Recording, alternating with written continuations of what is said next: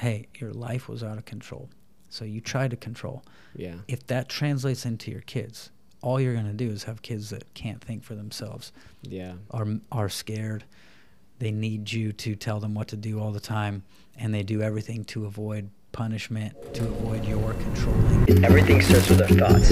Thoughts dictate our beliefs, which then dictate the way we treat and view the world, which then becomes our repeated being, and that is our personality, which then is our personal reality.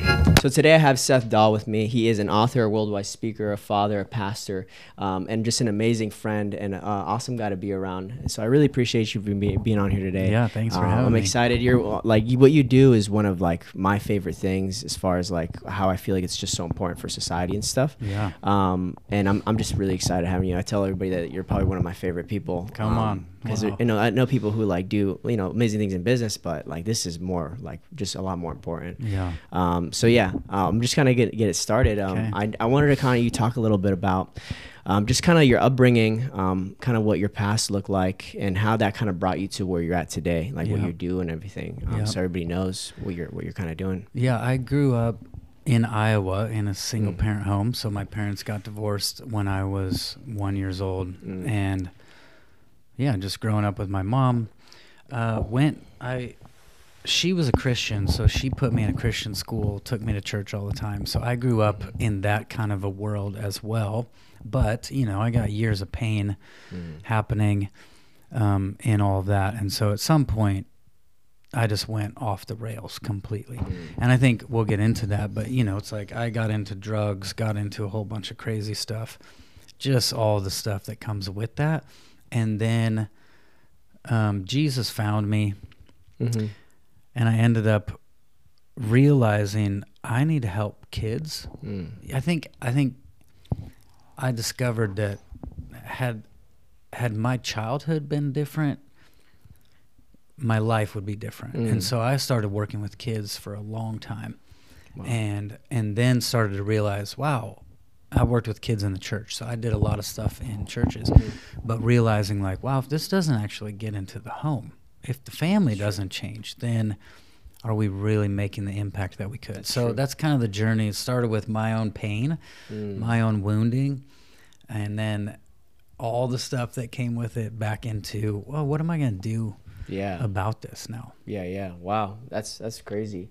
Let's talk a little bit about that. What do you feel like was like, at least for you in your home, that kind of caused you all this pain, that kind of made you go down that path? I think not having a dad in the home was pretty, you just kind of feel like you're on your own. Yeah. You're by yourself. Yeah. Mom is there, but so I think that was a huge deal. I think also, growing up in the Christian world, it was quite religious. Yeah. A lot of I feel times. that. And so, you just had like perform. Yeah. But Yeah. you're also performing for acceptance. You're performing for love. You're performing to try to find, try to meet the need that's already not there. Yeah. And so eventually it just becomes a bad cycle. And Yeah. I think that's it. At some point I was like, man, I need something else. I don't Yeah, know. yeah. None of it was logical. It was more like, how'd I get into drugs? I was curious, but I was also hurting, and they felt really good. So Yeah. And I remember you saying that, so you started smoking cigarettes at the age of 10. And then from there, that kind of just like became a slippery slope for you. And then you started doing drugs and then selling them. Yeah. How did you kind of get in that? Like, what was it? Like, was it your environment? Was it because you were in pain and kind of vulnerable? What was that like? Well, I mean, I think it sounds really cliche, but a lot of it was the music I was listening to. Like, I literally remember going to a friend. He went to a public school. I went to a Christian school. I went to him and I said, bro, we are listening to like Snoop Dogg, Dr. back when they first came out, right? Yeah. We're listening to these guys, NWA, Eminem. Well, this was before Eminem. And we're like, I said, they're all talking about smoking weed, and we've never tried it. Why don't we try this? And he's like, bro, what? Huh? I'm like, let's try this. Yeah. And so he figured out how to get us some, because I went to the Christian school. He gets us some weed. So some of it was like, I think the music was affecting me. Yeah. I know that. I mean, the words I'm hearing, the things I'm repeating and saying over myself are becoming what I want to try. I'm becoming more and more curious. Like, what is this? Why do people love this? What's the big deal? And then I try it, and I'm like, oh, all right, here we go. Yeah. Now we're doing this. So, you know, first time I smoked weed, though, I got caught at school and expelled. At your Christian school? At my Christian school. Man. So my dad's like, hey, you either get straight A's in homeschool and get a job, or you're going to military school. I was like, well, I don't want that. Yeah. I was too scared, right? I know you're in the military, so I'm like, kind of wish sometimes I would have, but but I was so scared that I'm like, I'm just going to homeschool and do this and get a job. And so that's what I did. I tried to get back performing better. Yeah. And then at 21, you know, we'd been smoking weed the whole time since then, basically. But at 21 years old, our guy we got weed from's like, I don't have any, but I can get you some coke. So we got coke. My friend, the way he introduced it, he's like, bro, we can get way more high and make way more money than we are right now. I'm like, all right, let's try it. So we snorted all this coke, and that was it. From then on, I was totally a coke snorter. You're hooked. I just wanted to snort coke. That's all I wanted to do. And then after a little while, our guy that was getting us coke's like, no coke, I've only got meth. So now we're trying meth, because then my friend's like, bro, we can make more money and get more high because this lasts longer. So like, all right, so now we're snorting meth, and then ecstasy shows up, acid shows up, and ecstasy was kind of like, everyone's scared. You know, it hadn't even come to Iowa really then. It was brand new. And so we're like, all we know is it's supposed to eat Swiss cheese holes in your head, in your brain. Yeah, I heard that. So we're like, this is not good, but we want to try it. I snorted one pill of ecstasy, and that was it. Oh, wow. So for probably a year straight, that's all I did was ecstasy, mixing it with coke, all of this. So it started with the music, the words, the thoughts going on in my head, being curious, and then, oh, we can get more high and make more money. We can get more high and make more money. Oh, we can, let's try this. And it just became this horrible downward spiral. Till I'm just messing with everything. And it's not well in the head. It's I kind of see a trend of like, just like, almost like casually just kind of crossing your moral line. Yes. Okay, well, it's just this time, or just, well, we can do this. And so then it just starts to escalate. It's never that one decision where you never go from, being like, you know, smoking cigarettes, just doing like crack. You know, like it's never like that. It's always like just these decisions of like, okay, well, I'm not gonna say no. Yep. What do you feel like would have been the difference for you if you did have, you know, your father present during these kind of moments? What do you think like would have made the difference for you? I think I would have felt like I could at least ask for help more if I needed it. I think I would have had more eyeballs on me, kind of like, hey, what's going on? Yeah, you're not doing well. That's true. I think I would have felt more loved. You know, in some sense, all of this comes down to like, I'm trying to be loved and accepted. I'm trying to figure out how to feel good about me. And so I think, you know, there would have been a deeper sense of, I'm loved, I'm watched out for, I'm cared for, and I have someone on my corner that I can ask for help. And I kind of think that's a huge part. Otherwise, it's like you're all alone. That's true. Sort of. That's true. And that's probably why you were like kind of leaning towards doing these things with your friends, because that's probably where you found that, or at least you thought you found it. Yeah, because that's what it's a trend with a lot of like people that I grew up with, is they find that like sense of acceptance and like love from either gangs or a group of people that don't necessarily have the best intention for them, but because that's where they find it, they do whatever it is, you know, they go down, they do whatever it takes to keep that love and that actual attention, or so whatever it is that they're trying to fill. Yes. And that's a big thing. And I kind of want to talk a little bit about it, is, you know, in the issue within at least America of fatherlessness. Yeah. You know, what is that? What do you feel like that, how that impacts our life and our society? I think it's huge. You know, there's that school. I don't remember where it's at right now. There's a school that they were having all these fights break out. This is recent, like within the last few months. Yeah. And all these dads were like, we're just going to go hang out at school. So they just go to the school, hang out. They're telling dad jokes. They're messing with kids. They're like, get in class, you know, just messing with them, kind of, but they're present. And just their presence stopped all the fights. It transformed the whole school. Yeah. And so I think there's that. I think it would dramatically change our country if there was dads present. And I think there's a lot of factors working against that, you know? We got the TV's not trying to promote dads. True. The government has systems that's true, almost help single parents so much that it's an incentive. It's better to not have a dad in the home than so there's I think it would dramatically impact just a father figure in the home would help. Now, the more present they become, 100%, the more loving they become, it would just multiply from there, I think. No, that's good. And I agree, because I didn't really grow up with a dad until my mom married my stepdad. And it was a big shift. I wasn't really close with my stepdad, but the difference in not having a dad and having at least a manly figure in the home made a difference. It wasn't a huge difference, because obviously there's other steps to that, actually being a good father and totally. just sort of just being there. But you know, I was a step kid, and I was a bad kid, and I didn't want his love or his acceptance. So I was being really bad, you know. So I didn't give him a chance until now, where we're good now. But that's how it was for me. Like I rebelled, and I tried to find these avenues of accepting within groups of friends, or within like other people, or even for me, like or even girls, or whatever it was. And I found myself doing stupid things, and it was at the time, I didn't. It's crazy, but at the time you don't realize it. But you have no one to teach you or tell you that, and you're just doing this. You're just on this like path of self-destruction, and you're thinking you're doing it because, you know, you're cool, or you want to be whatever it is. Oh man! And it's crazy, because we serve. Me and my wife and my brother serve with our youth, and it's crazy for them to really see their life and how it is without a father figure. And when you kind of step in and like actually kind of have that authority on them, it shifts them in a different way, because they want it, you know. Yes, they want it, you know.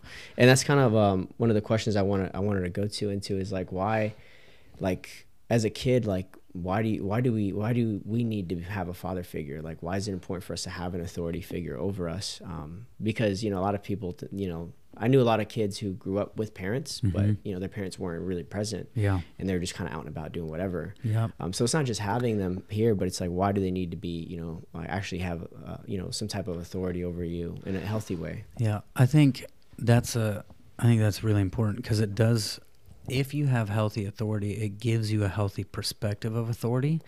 So, you know, a lot of people right now in the world, they didn't have any of that. So when they think about a boss, when they think about a government leader, when they think about somebody who's in authority, they usually don't like it. They usually don't want it. They want it, and that's because they have probably just an unhealthy perspective of what authority is. Whereas in the home, if there's a healthy authority there, you learn like, actually, this is good. You know, I can operate in stuff that I couldn't operate in before. You know, it's like I can take my kids out there and go, guys, come on, I'm gonna show you how to. Like just this morning, my kid is working on. He unscrewed all this stuff and he can't get it back together. I'm like, here, let me show you. You know, I'm teaching him lefty loosey, righty tighty. I'm showing him, oh, you stripped the screws here, and I'm getting it in and putting it together. I'm like, oh, he's operating in something that he can't figure out on his own. Why? Because he's under my authority. He's under my wisdom. He's under my experience. He's under my years. And so I think there's that. It allows people to move beyond where they are, where they, you know, it's like my 5-year-old now. Okay, you just learned how to put this thing back together. Even though you've stripped it, even though you've totally taken it apart. Now I'm showing you how to do this. And so I think that's a huge part of it. I think also the discipline element. So you have the side where you get to step into greater things. You know, another example would be my kids fly with me somewhere. Like, hey, guess what? We get to go into the lounge. Why? Not because of your miles, not because of your status, because of mine. So you're with me, and you get to go have the nice food. You get to go have the shower when you're on the layover in the airport. You get to go sit down and lay down on a comfy bed when everybody else is sitting in those horrible airport chairs. You get all this. So there's that element. Yeah. Like, you get to step into things you never could on your own. Yeah. Way beyond when you could. And then at the same time, there's the discipline element where biblically, you know, if we don't discipline our kids, they become, the King James Version says bastards in Hebrews. So which is basically an orphan, a kid like that lives without parents. So I think you get that element as well, where it's like you learn where the boundaries are, where they're not. You know, it's like, it's true. My little guy, he loves to punch me. So he's always punching me in the stomach. And we're always wrestling, and we're always messing around. But this is where he learns, hey, you don't, that's not where you punch. Ouch, that hurt, Daddy. You don't punch there. You punch here. You punch here, not down there, right? So, or you don't punch that hard when we're just playing. So you learn these boundaries, and that's just one example. But you also learn, like, hey, when you talk to people like that, I'm going to have you sit down over here until you're ready to talk like this, and let's work this out. We're not going to yell and scream. We're not going to attack. We're not going to just punch. We're actually going to work this out, because this doesn't solve the problem. This creates more problems. Let's actually take a break, breathe, and then discuss this and figure out what's going on here, so you guys can work this out. Let's forgive each other if we need to. Come on, but that's discipline. That's like, no, you don't just get to be wild and crazy and off the rails. And I think that provides a safety where kids are like, oh, someone is actually going, hey, no, stop.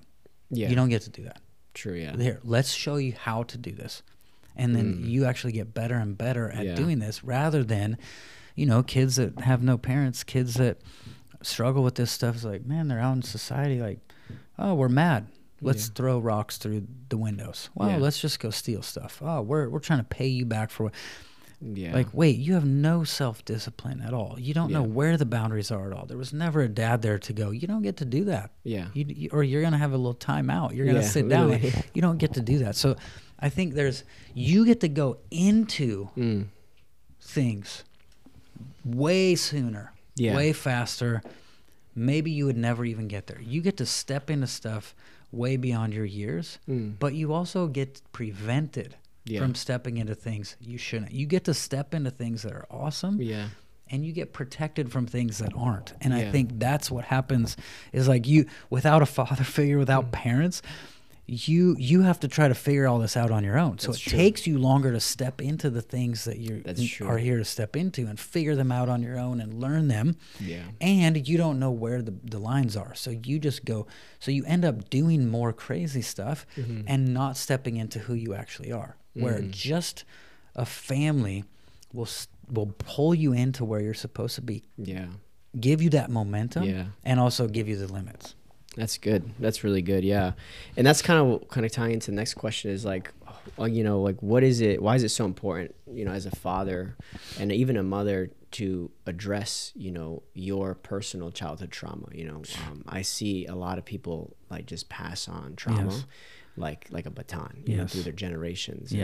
And it's just, it creates, you know, a lot of issues within marriages, and the kids grow up seeing that, and then they take it in unknowingly, and then they grow up, and then they raise their kids like that, and it becomes a cycle. So why is it important? And then how can somebody, you know, actually be like, I have something that I need to address. Like, how can I start moving in the direction of addressing that, so my kids don't have to deal with it? I mean, I think it's absolutely important. You know, I look back, and I ran into a guy at our church named Danny Silk, who we read all his books. He taught us. He's like a father to me now. I get the privilege to know him and pull from his life. But I look back and I'm like, man, if I didn't have him helping me become whole, I would have just passed on. I would have been a horrible parent. You know what I mean? Like, oh gosh, I would have jacked my kids up. So obviously I think it's super important to do that, because we do. Like, part of that is we want our kids to step into things they never could. But if I'm limited by my pain, my wounding, then I can't help them there. I'll limit them as well. I'll keep them, we don't want what happened to us to happen through us. Yeah. When it comes to pain, we want what God did in us to happen through us to our kids and stuff like that. So it's absolutely important. I think practically, it's finding books or finding a mentor and saying, hey, what does it take to learn from you? Hey, how do I ask you questions? How do I teach me this? What can I read? What can I learn? What can I grow in? Or what, sometimes it's as simple as like with Danny Silk, I think the one thing that impacted me the most was like, he said, it's not our job to control people, right? So the one lie most people believe as parents is that you can control other people and other people can control you. And it's like, wait, that's just a lie.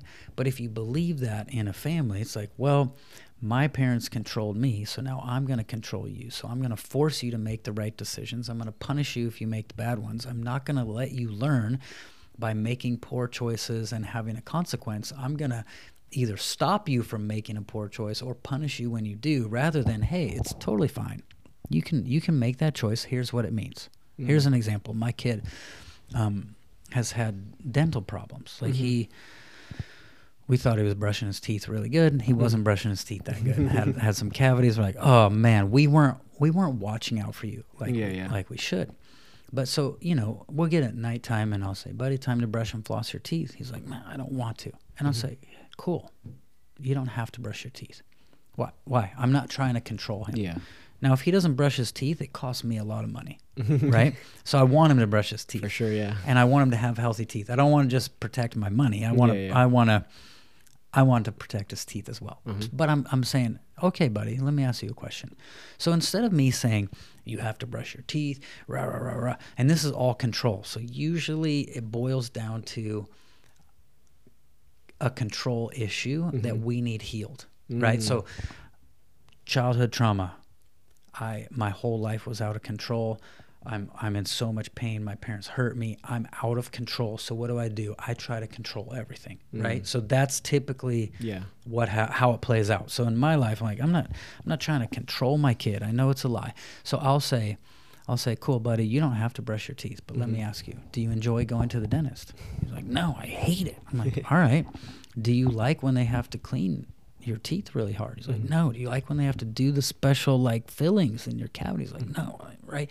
And now he's convincing himself like, I should brush my teeth. I should floss my teeth because it's horrible when I don't, right? But I'm not having to control him. I'm not having to force him. I'm not having to tell him. I'm telling him like, hey, it's time to brush your teeth. But I'm asking him questions. I'm forcing him to think.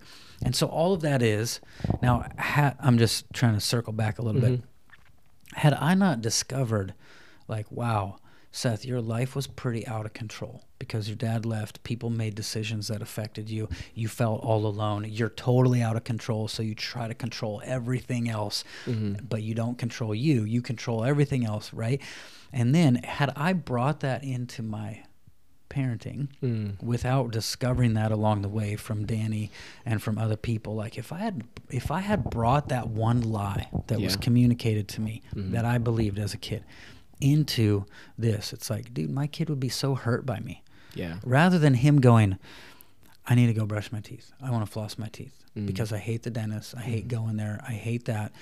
He's not thinking about how much money it costs me. He's not thinking about, he's just thinking, if I make this choice, it's going to be bad. So I'll make a good choice and it'll be good for me, right? Yeah. So all that to say, I think that's just one example. I'm trying to give practical examples too. Yeah. No, this is good. My pain was caused by being controlled and me trying to control everything because my world was so out of control. Yeah. Getting free from that means I'm not controlling my kids. I'm not passing that trauma down. I'm not doing his thinking for him. I'm not forcing him to do stuff. I'm challenging where he's at so he can step into it on his own and go, I'm going to brush my teeth. But I'm not. Hopefully that makes sense. I think it does. It's super important to get our stuff healed because otherwise we just pass it on. one of the things to get healed is that whole, is your life out of control? Are you trying to control everything? Are you trying to control your kids? It's totally a lie. You can, and in our context with God, with what we believe, it's like, the Holy Spirit gives us the fruit of self-control. Yeah. So if I feel out of control and like God's controlling me, everyone's controlling me, everyone's decisions affect me and control me, and I got no say in any of this, I'm totally out of control.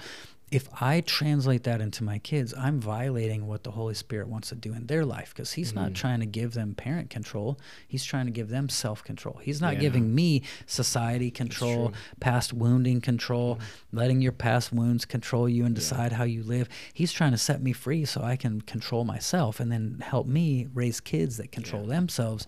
And so practically, I think, find people who have healed from their stuff. Danny Silk for me is a great example. Horrible childhood, years of pain, and gets out of it and has healthy ministry, healthy family. I know his kids, I know his wife. I'm like, oh, you're actually someone I want to be like. Yeah. And I know where you came from. How'd you get there? You went from here to there. How'd you get there? Do you have a book I can read? Do you have, so that's where I'm like, do you have a podcast? Let me just absorb as much as I can. Let me try to get to know you. Let me see what I can learn and then move into that. But for me, he was a huge factor in that. Yeah. And that was a huge part of it was, hey, your life was out of control. So you tried to control. Yeah. If that translates into your kids, all you're going to do is have kids that can't think for themselves. Yeah. Are scared. They need you to tell them what to do all the time, and they do everything to avoid punishment, to avoid your controlling. Yeah. So it's not a good way to live, too. No. So throwing that in there a little bit, I think those are some ways to get some help in that area. That helps a lot. And I know, like, especially, if you weren't to do that, you're robbing your kid of the opportunity to learn self-control. Yeah. And then they grow up, and then they're an adult in society, and they don't have that self-control. Yes, for sure. So, and there's one thing I heard you say at an event once. You were talking about the difference between living in love and fear. There's two options, and it's one or the other. Can you talk about that a little bit? Yeah. That's, the Bible says perfect love casts out fear, and fear involves punishment. So a lot of times as parents, we don't realize where we're actually operating in fear. I was totally just thinking about this morning. Like if I'm in a grocery store with my kids and they're being super loud and crazy, pulling stuff off the shelves, crying, throwing themselves on the floor because they want some candy or something, right? A lot of times parents are so afraid of what other people think about them. That's when they almost attack their kids. Yeah. They attack with control. Get in that cart. You keep doing this. I'm going to take you outside. Yeah. They say all the threats. They pull all these threats. They say all this stuff. They scare their kids. So now they're making their kids afraid of them because they're afraid of what other people think of them. Right? So that's just one way it plays out. Now, if we look anywhere, you can go, oh yeah, I did that because I was afraid. Like usually if I get angry, it's because I was afraid of something. My boys are fighting. I get angry. I'm like, oh, hey, Dad was afraid. You go all the way down to the core and you're like, oh, I'm afraid my boys aren't going to like each other. I'm afraid my boys are going to grow up and not want to be friends, even though they're brothers. Like, oh, I'm afraid this behavior is not good for them and their relationship. So what am I doing now? I'm stepping in with anger, trying to control them and all that. Yeah. So I think fear, we have to look at like, I'm doing this in the grocery store, controlling them, forcing them to get in the cart, forcing them to be quiet, threatening them with all the threats because I'm afraid. So I'm using fear on them rather than going, you know what? Hey, I'm not going to I don't care what other people think. Whatever. They're all strangers anyway. So I don't really care what they think. I love you. I want what's best for you. So you know what? I'll let you scream on the floor for a second. And then I'll say, hey, I don't actually give candy to kids who scream at me for it. So if you want a chance to get your candy back, I'd love to give you that chance. You can get in the cart. You can be quiet. You can stop grabbing stuff off the shelves. If you do that, then we can talk about whether I'm going to let you have that or not. Right now it's a no because you're yelling at me. I Yeah. don't give stuff. Do you like to give stuff to people who yell at you? No. Do you like to give stuff to people who try to force you? No. Cool. So I'll let you have your tantrum. I'll let you calm down. Then I'll have a conversation about it, get you in the cart, and I'll present what was taken away. You got to know. No, you can't have the candy. I'll present it as you can get it back, but here's what I need in order to do that. So all that to say, now what am I doing? I'm operating in love. Yeah. I love you. I want what's best for you. Not I'm afraid of what they think, so I'm going to make you afraid of me so that you behave. And I threatened you all over the place to get it. No. Yeah. I'm going to let you do this. I just have a consequence ready for you so that I can operate in love. Hopefully that's a practical enough example where sometimes we don't even realize, like, wow, what I just did there was because of fear. Yeah. It wasn't love. It was fear. Versus, oh, I let you scream because I don't really care what they think. I'm not afraid of them. I'm not afraid to be embarrassed. I'm not afraid of what they're going to think.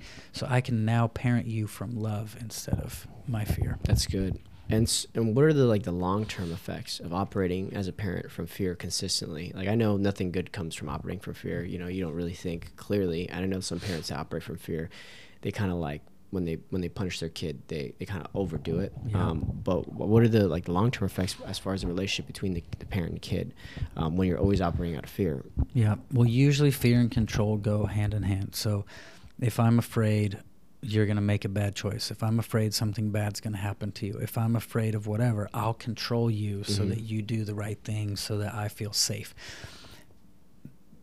Usually those kids grow up and they don't want their parents to influence them, right? So I think long term, what do I want? I want my daughter when she's 17 to call me up and go, hey, Dad, there's this guy I kind of like.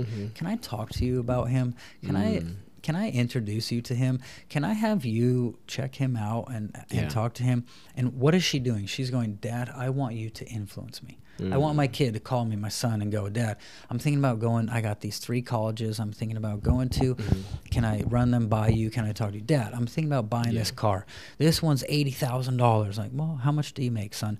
Well, what's your plan to pay for that? You know, I want them to call me and go, can you influence my life? Yeah. Because then we have this, if they're allowing you, inviting you to influence, that's a really good sign that they trust you. Yeah. If they're not, it's probably because they think you're going to control them and force them to make the right decision. And that's a sign they don't trust you. So I think long term, it builds a relationship on trust. Yeah. Go back to the grocery store. When I'm out of control, my dad's going to stay in control. My mom's going to stay in control. We're going to have a conversation. They're going to help me get out of this. Yeah. I'm going to sit back down. I got my candy because I changed what I was doing, and I decided to do that. My dad totally empowered me to think for myself and figure this out. What does that do? It builds trust. It builds connection. And then they're going, you know what? Hey, how do I go into this place? You know, you're working at a job and you don't like it. Well, you don't fall on the floor and yell at everybody and run out. Like, if you do that, you're probably going to lose your job. But I taught you that in the grocery store, right? That's true. I taught you that in the grocery store over and over, and now you're in a work environment and you're not just storming out. You're actually like, you know what, actually, let me think. Let me calm down. Let me ask questions. Let me talk about this. Let me figure this out. So I think you're preparing them for a healthy adulthood, but you're also establishing a relationship that they trust you and they want you to speak into their life because they don't think you're going to force them and control them. You know, I don't want my kids to go, I can't call Dad because he's just going to tell me what to do. I know what he's already going to say. I'm not even going to call him. I'm just going to do what I want to do anyway because I know what he's, right? Like, oh, that all comes from the grocery store moments where we build a relationship built on trust. Not, that's true, you know, it's love and trust, not fear and distrust. That's true. And I remember one time at our event, you said that, you know, as babies, we cry and yell for things when we're hungry or when we're upset. And then toddlers, we do the same. And then a lot of adults grow up not learning how to communicate those feelings differently. So they do it the same way, obviously, in an adult version. And I thought that was, because I've seen that in my life. I've seen people act out like super, like it's almost like, how's that okay with you? Like, I'm always thinking, like, who raised you to do that? You're like a 2-year-old in a literally, 30-year-old body. Exactly, And it's crazy when you said that. It made a lot of sense to me, kind of like connected the dots for me. And especially because my mom was like, when she was Catholic at first, and she was very like fear-based as a parent. But then when she found Jesus, she like changed. Like she was fully operating out of love, but unfortunately I was a kid while she was a Catholic, and she didn't do that until I was in high school. So the damage was kind of already done. Yeah. But because of that, I always found myself, when I was doing bad things, I was at a party, and like I was at a party, and I had like I was smoking weed, so I forgot that I left my keys in the car. Oh man. And then and I'm like 40 minutes away from home. My parents think I'm at my job. Yeah. And my keys get locked, and I'm trying to get like my car keys so I can get home and stuff. And I was like I don't know what I'm gonna do. And I was asking my friends at the party like, hey, and then none of them cared. None of them were like, hey bro, just take the L. Yeah. Just call your parents and just get in trouble. And I couldn't. And for me, that was not an option. I was like, I'm not calling my parents, because I was afraid that they were not gonna like really. I knew that I was gonna get out of the situation, but they weren't gonna act well, or like they weren't gonna be okay with it. Yeah. And I was afraid that I was gonna be punished, like just at an extreme level. So I didn't have that trust with my parents, and that's something I've always wanted with my kids. I want my kid to know that if he's at a party and people are drinking and something happens, that he can call me. And like, my dad's gonna like, help me out. Yeah, I may not agree with your choice. Yeah, exactly. But I'm here for you. 100%. I'm gonna help you. Yeah. Exactly. And then because they trust you to call you, then whenever you talk about it, you're like, hey, this is why you shouldn't be doing this. And then now they're like you were saying. Yeah, and now he's going. You're like, well, drinking and smoking weed at a party, not paying attention to my keys, not a good plan. Exactly, but you're convincing yourself. Exactly. You're lecturing yourself, teaching yourself, rather than them having to force you. Exactly. Yeah. And that's one thing too. A lot of parents like overdo it, where then it's like then kids don't want to hear it. Like, I already know this. But yeah, no, that's a big thing that I've noticed, and that's something I've always wanted with my kids. Whenever I decide to have kids, that I want that relationship with them. I want to be able to have that relationship where they can trust me. Yes. We can talk to each other. It's huge. It's a big thing. That goes into like the fear. So, in our world as Christians, fear of God is kind of misunderstood a lot. What is the fear of God? A lot of people think the fear of God is if I sin, I'm afraid God's going to hurt me. Or if I avoid sin because I'm afraid I'll get hurt by him. Or if I do sin, I'm afraid to go to him because he's going to hurt me. Right? But the true fear of God, which this translates into our families, our parenting, is like, I don't want my kids to go, you know what, probably shouldn't smoke weed and drink at the party when I'm 16 and just go off the rails. I probably shouldn't do that. I don't want them to think my dad's going to hurt me if I call him. I want them to think, I'm going to hurt my dad. So it's a different perspective. And my dad's going to help me. I'm afraid to go. I'm afraid to stay away from him, not afraid to go to. In your context, you were afraid to go to them. Yeah.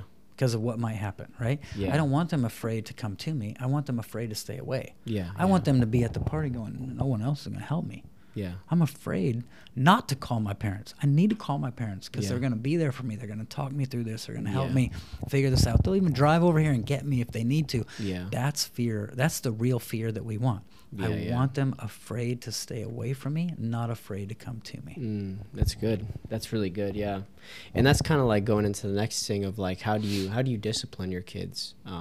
So they're still being brought up well, but without, being operating out of fear. I remember you talking about there's a difference between discipline and punishment. Yeah. Can you talk about that a little bit? Yep, totally. So for one example that we use a lot, we use it all the time, is the no fun chair. So the boys will be yelling at each other. I'm like, hey guys, grab a seat in the no fun chair. And then I'll say, as soon as you're ready to talk like this and work this out, you can come out. So the other element, a punishment version of that's discipline. I'm actually interrupting what you're doing. I'm setting a boundary. You don't get to just scream at each other and punch each other. I'm setting a boundary. I'm giving you a chance to calm down, but I'm also letting it be that when you actually repent and change, when you change what you're thinking to change what you're doing, you're welcome to come out whenever you want, whether it's 10 seconds, 10 minutes, 20 minutes. A punishment version of that would be, hey, you're yelling at your brother, go sit in the chair for 20 minutes. Well, what if you change after 1 minute? Right? You're like, okay, you know what? I'm calm. I'm good. I want to talk through this. I was mad at you because you hurt me, because you took my toy. I want to talk through it. I'm ready to change. And Dad's like, you still got 19 minutes. Get back in the chair. Mm. And now you're sitting there for 10 more minutes. You're like, dude, I'm so ready to change. Dad's like, no, you still got 9 minutes. Get back in the chair, right? So that's, I'm forcing you, no matter when you're ready to change, I'm not allowing you to change. I'm making you pay the time. It's similar in the school, in the classroom. You talk in class, you get in trouble, all the kids go to recess. You're like, I will not talk in class. I will not talk in class, right? You know, if you're ready to change after you wrote that 5 times, the teacher's not going to let you change. You still have to write 195 more times or whatever. Like, you got 200 times to write that. Keep writing. But by the time you get done, you're like, I hate my teacher. I hate this school. So what happens with punishment is I'm forcing you to do the time, not looking for you to change, right? So what can happen with punishment then is maybe you were willing to change. 10 minutes ago, but I wouldn't let you act on that because I'm punishing you for what you did. Eventually the heart gets worse, right? So in the context of the school, that kid hates the teacher. So now can he learn from her ever again? He hates the school. Does he want to come? No, he wants to see his friends, but that's it. He doesn't want to learn from anyone now. So now he's struggling to learn. Why? Because he was punished, not disciplined. Where it's like, hey, you know what, buddy? Grab a seat. When you and your friend are ready to talk and we can talk like this, let's talk. And then you get in there, you solve the problem, you figure out, all right, go, have fun at recess, right? Now I disciplined you. I didn't punish you. I looked for a change of heart. I looked for a change of behavior. I looked for a change in thinking so that you actually come out of this thing and you go, wow, as soon as I'm ready to adjust, I'm good. So I that's a practical example. The no fun chair is different than a timeout. Timeout's like, you hit your brother, 20 minutes. Right? No fun chair is, hey, you hit your brother, grab a seat. When you're ready to talk about this, like this, let's go. Let's figure it out. Let's work on it. We could sit there for 1 minute, and they're like, okay. Now they're back. They're together. They're playing. I didn't punish them, but I'm not creating an environment too, just like the teacher. I can't learn from that teacher because I hate her now. A lot of kids make these inner vows where they're like, I'll never do this to my kid. When I'm older, I'll never do this to my kid. I'll never make my kids. And so now what happens is either that kid grows up. Hopefully I'm not rabbit trailing too much. No, you're good. Either that kid grows up and they're like, I'll never do that to my kids. So what do? They don't even set boundaries. They don't even discipline at all, true, right? So they're reacting to what happened to them because they're not healed. So they're going, instead of me putting my kids in timeout, I hated my dad for that. I don't want my kids to hate me because I'm afraid that my kids are going to hate me because I hated my dad. So I'm not gonna discipline you at all. I'm so afraid to punish you. I'm not going to discipline you. And now the kids run all over and they're chaotic and crazy. They're like, oh, now we have chaos everywhere in the house and we wonder why it's so crazy. You're afraid to discipline because you're afraid to punish and you don't know how to discipline. Where if I can go, you know what? I hated that. I hated that. That was horrible. I sat in that chair 20 minutes when I was ready to change at 2. How can I actually discipline my kids where they go, oh, I have boundaries. I don't get to just be crazy. I don't get to be chaotic. I don't get to punch people. I don't get to scream at people. There's boundaries for my life, but as soon as I'm ready to change and actually work on it, I get to come out. So that it prevents, I think it can prevent what are called inner vows. Like, I hate what my parents did to me. I'll never do that to them. Well, you just made a vow. And so now you're going to react to that your whole life unless you get healed, unless you break that vow. Whereas going, wow, I want my kids to go, you know what? Thanks. Thanks for separating us so we didn't punch each other in the face over and over. Thanks for separating us. Thanks for requiring us to talk through it. Thanks for requiring us to work through stuff. You've just empowered us in our lives to not scream and yell and freak out. We actually can talk about it. And so that's an example. The no fun chair and giving your kids an opportunity to change what they're thinking and doing whenever they want, that's huge. Versus go stand in the corner, go sit in that chair. You have a certain amount of time. You're looking for a heart change, not just do the time. Yeah, that's good. Hopefully. No, that's really I mean, good. I have a lot of examples, but that's probably the easiest one. where Yeah, you no. can see the difference. That's really good, and it's crazy how we're human beings, so there's so much, like, especially when you're a kid, your brain is so like malleable. Yes. And there's a lot of psychological factors that are occurring during things like this. Oh, that yeah. I feel like a lot of people don't take into account. Like Totally. you're setting brain patterns like from a young age that are going to affect them and their Yes. relationships. And You it's may have the crazy. right behavior, Yeah. but what's happening under the surface is Mhm. much worse. Yeah. When you could almost allow the behavior Yeah. and figure out what's under the surface to later change it. That's true. Yeah, yeah. And I think that's a way. I feel like it's not. I've never heard of that before I've met you. Like I've never heard of things like that to raise kids, and it's so weird because as you say this, like I think of like the way I was raised, and I can see the patterns on why I do what I do with my wife, or why I do what I do with like my friends, or Yeah. even with authority sometimes Yeah. because of that. And it's crazy.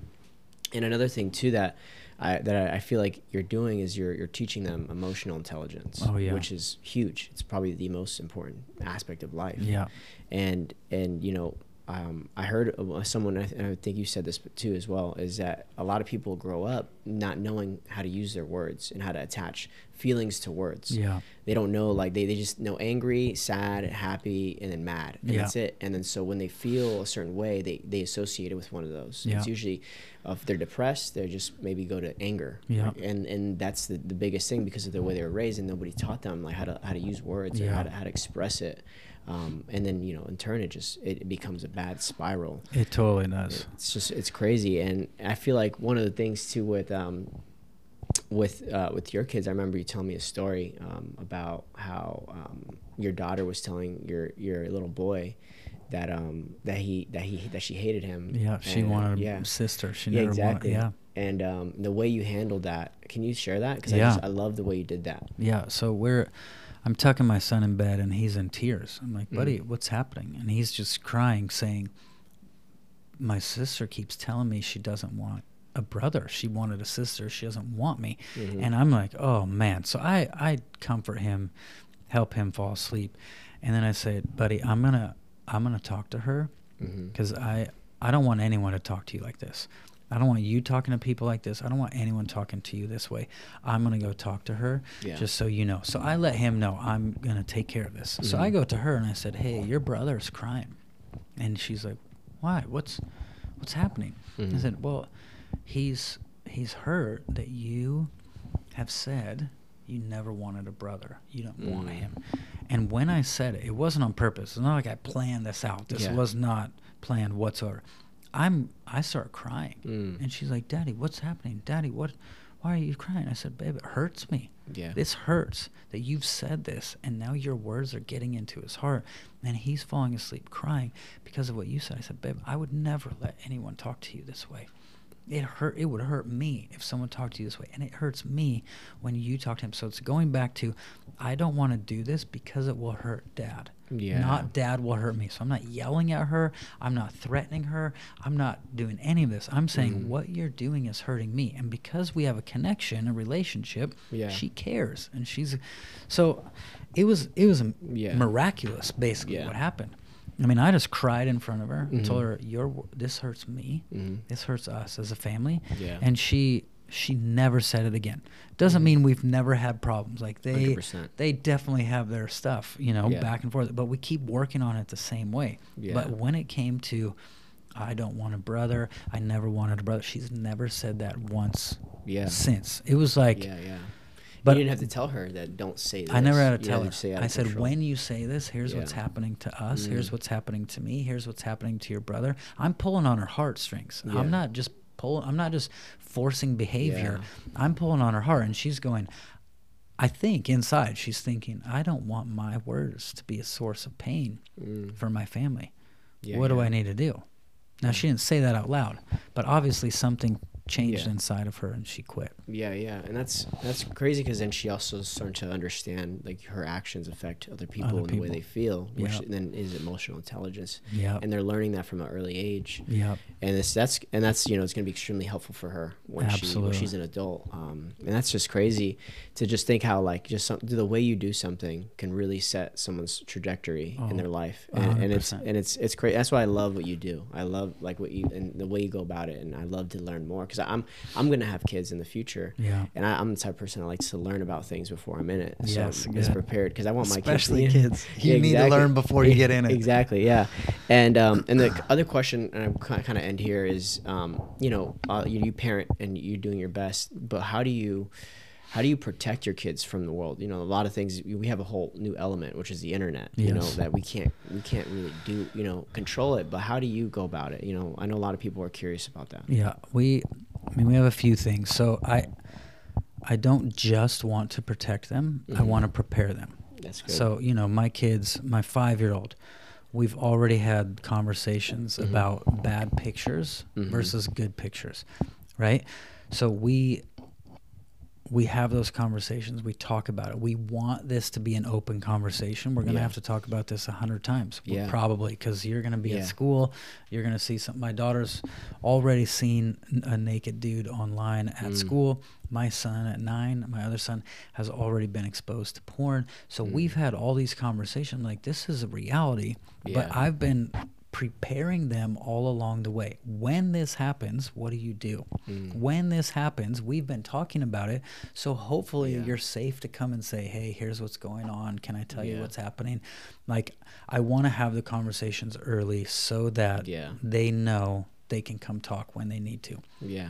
But but at the same time, protection's important. So preparing them, having conversations, talking about it is way more protecting than just locking them out of everything. And at the same time, our kids, the phones that they have don't have an app store. It's called a Wise phone instead of a smartphone. Doesn't have an app store, doesn't have games. It can do phone calls, it can take pictures, it can send texts.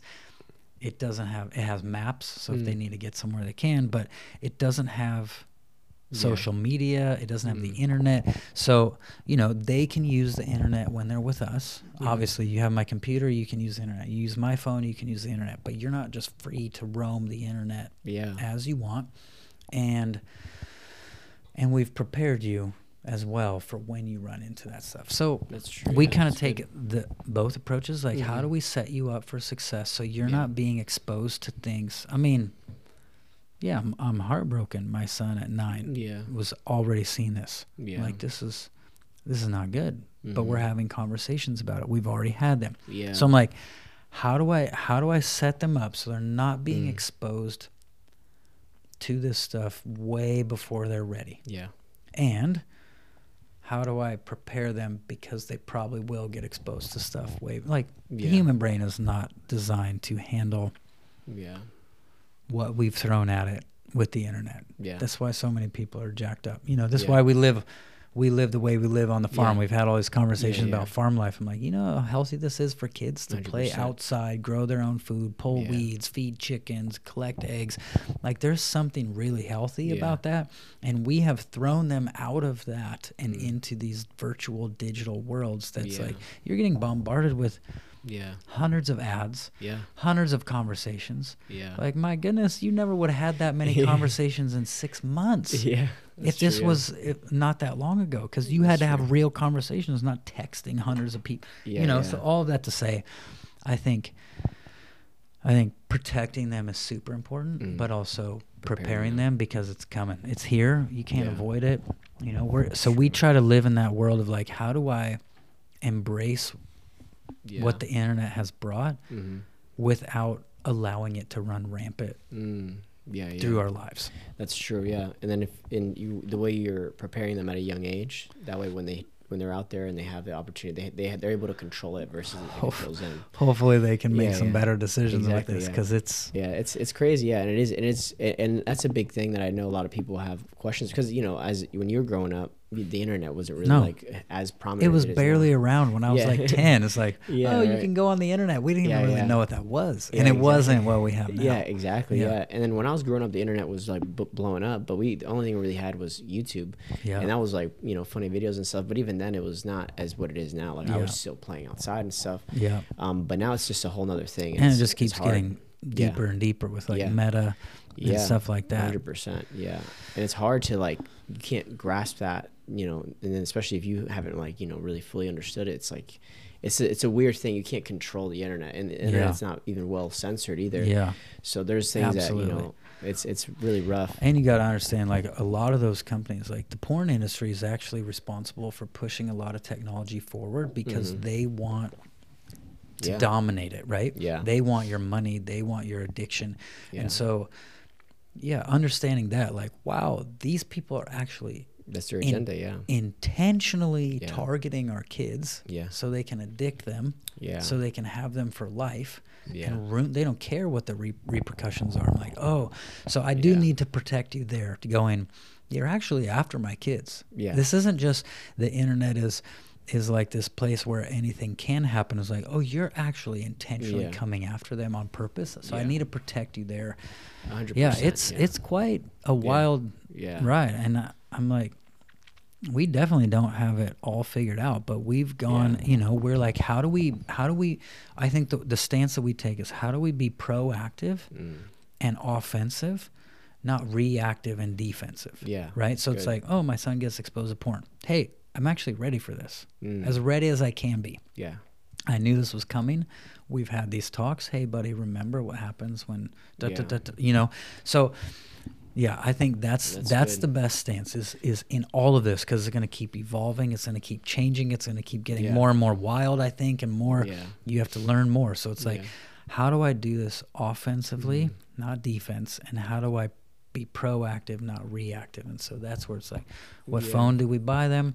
What boundaries do we put up? What do we have on the TV? What do we have on the computers? How do we set them up for success? Yeah. And at the same time, how do we prepare them? Because that world's coming. Yeah, yeah. And that's good too, that you kind of like, you're very like intentional about talking to your son about it, because that's a big thing that I've actually learned from my church. They did like talking about how to parent, and through like talking about things like sex and like porn and all that stuff. Because what happens is a lot of parents, they kind of see that as a weird topic, and they don't want to talk to their kids about it. So then what they do is they're unintentionally creating this atmosphere of, this is a topic that we don't talk about. It's kind of like keep it hidden. So then they get into this addiction, and they don't have anyone to talk about it with. It feels weird to talk about it with their parents.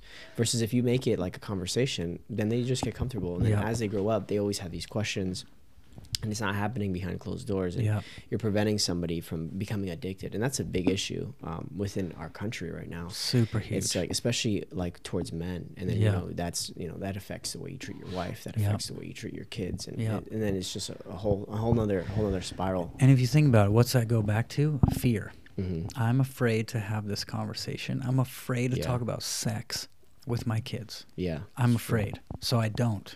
And then they're afraid to talk to me, because I was afraid to talk to them. And now you have this whole fear thing. Everyone just hides it, pretends like it's not there. Don't talk about why. It all comes back to fear versus going, no, I love you so much. We're going to talk about this. We're going to have a conversation. We're going to make this feel like we're all safe to talk about it. Because if we're not safe here, you're definitely not safe out there. But it does. It comes down to that, oh, if I'm afraid to talk about this, I create a place where they're afraid to talk to. That's good. That's good. Man. I'm loving this conversation. I really appreciate you for allowing me to come to your house and just ask you these questions. You could just look over to the audience and tell them where they can find you. And honestly, again, I thank you and really appreciate you for being here. It's not something I take for granted. So thank you. Tell them where they can find you. My website is SethDahl.com, just SETHDAHL.com, and I have a Facebook group called Spirit Led Parenting with Seth Dahl.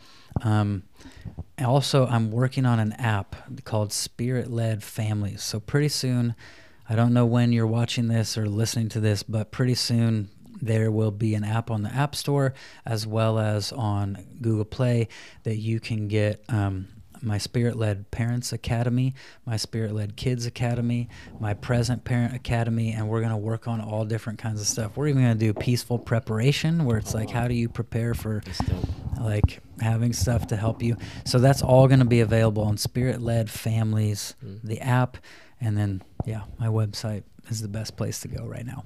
I think for me, the age where I really start to notice communication is happening and we're really able to talk through stuff is probably 4 to 5, where you're like, all right, you're getting this. So, for example, with the emotional health stuff, our 5-year-old, when he was 4, we've done an emotion wheel with him, like anger, sadness, lonely, fear, joy, shame, guilt. So we go through the core emotions with him.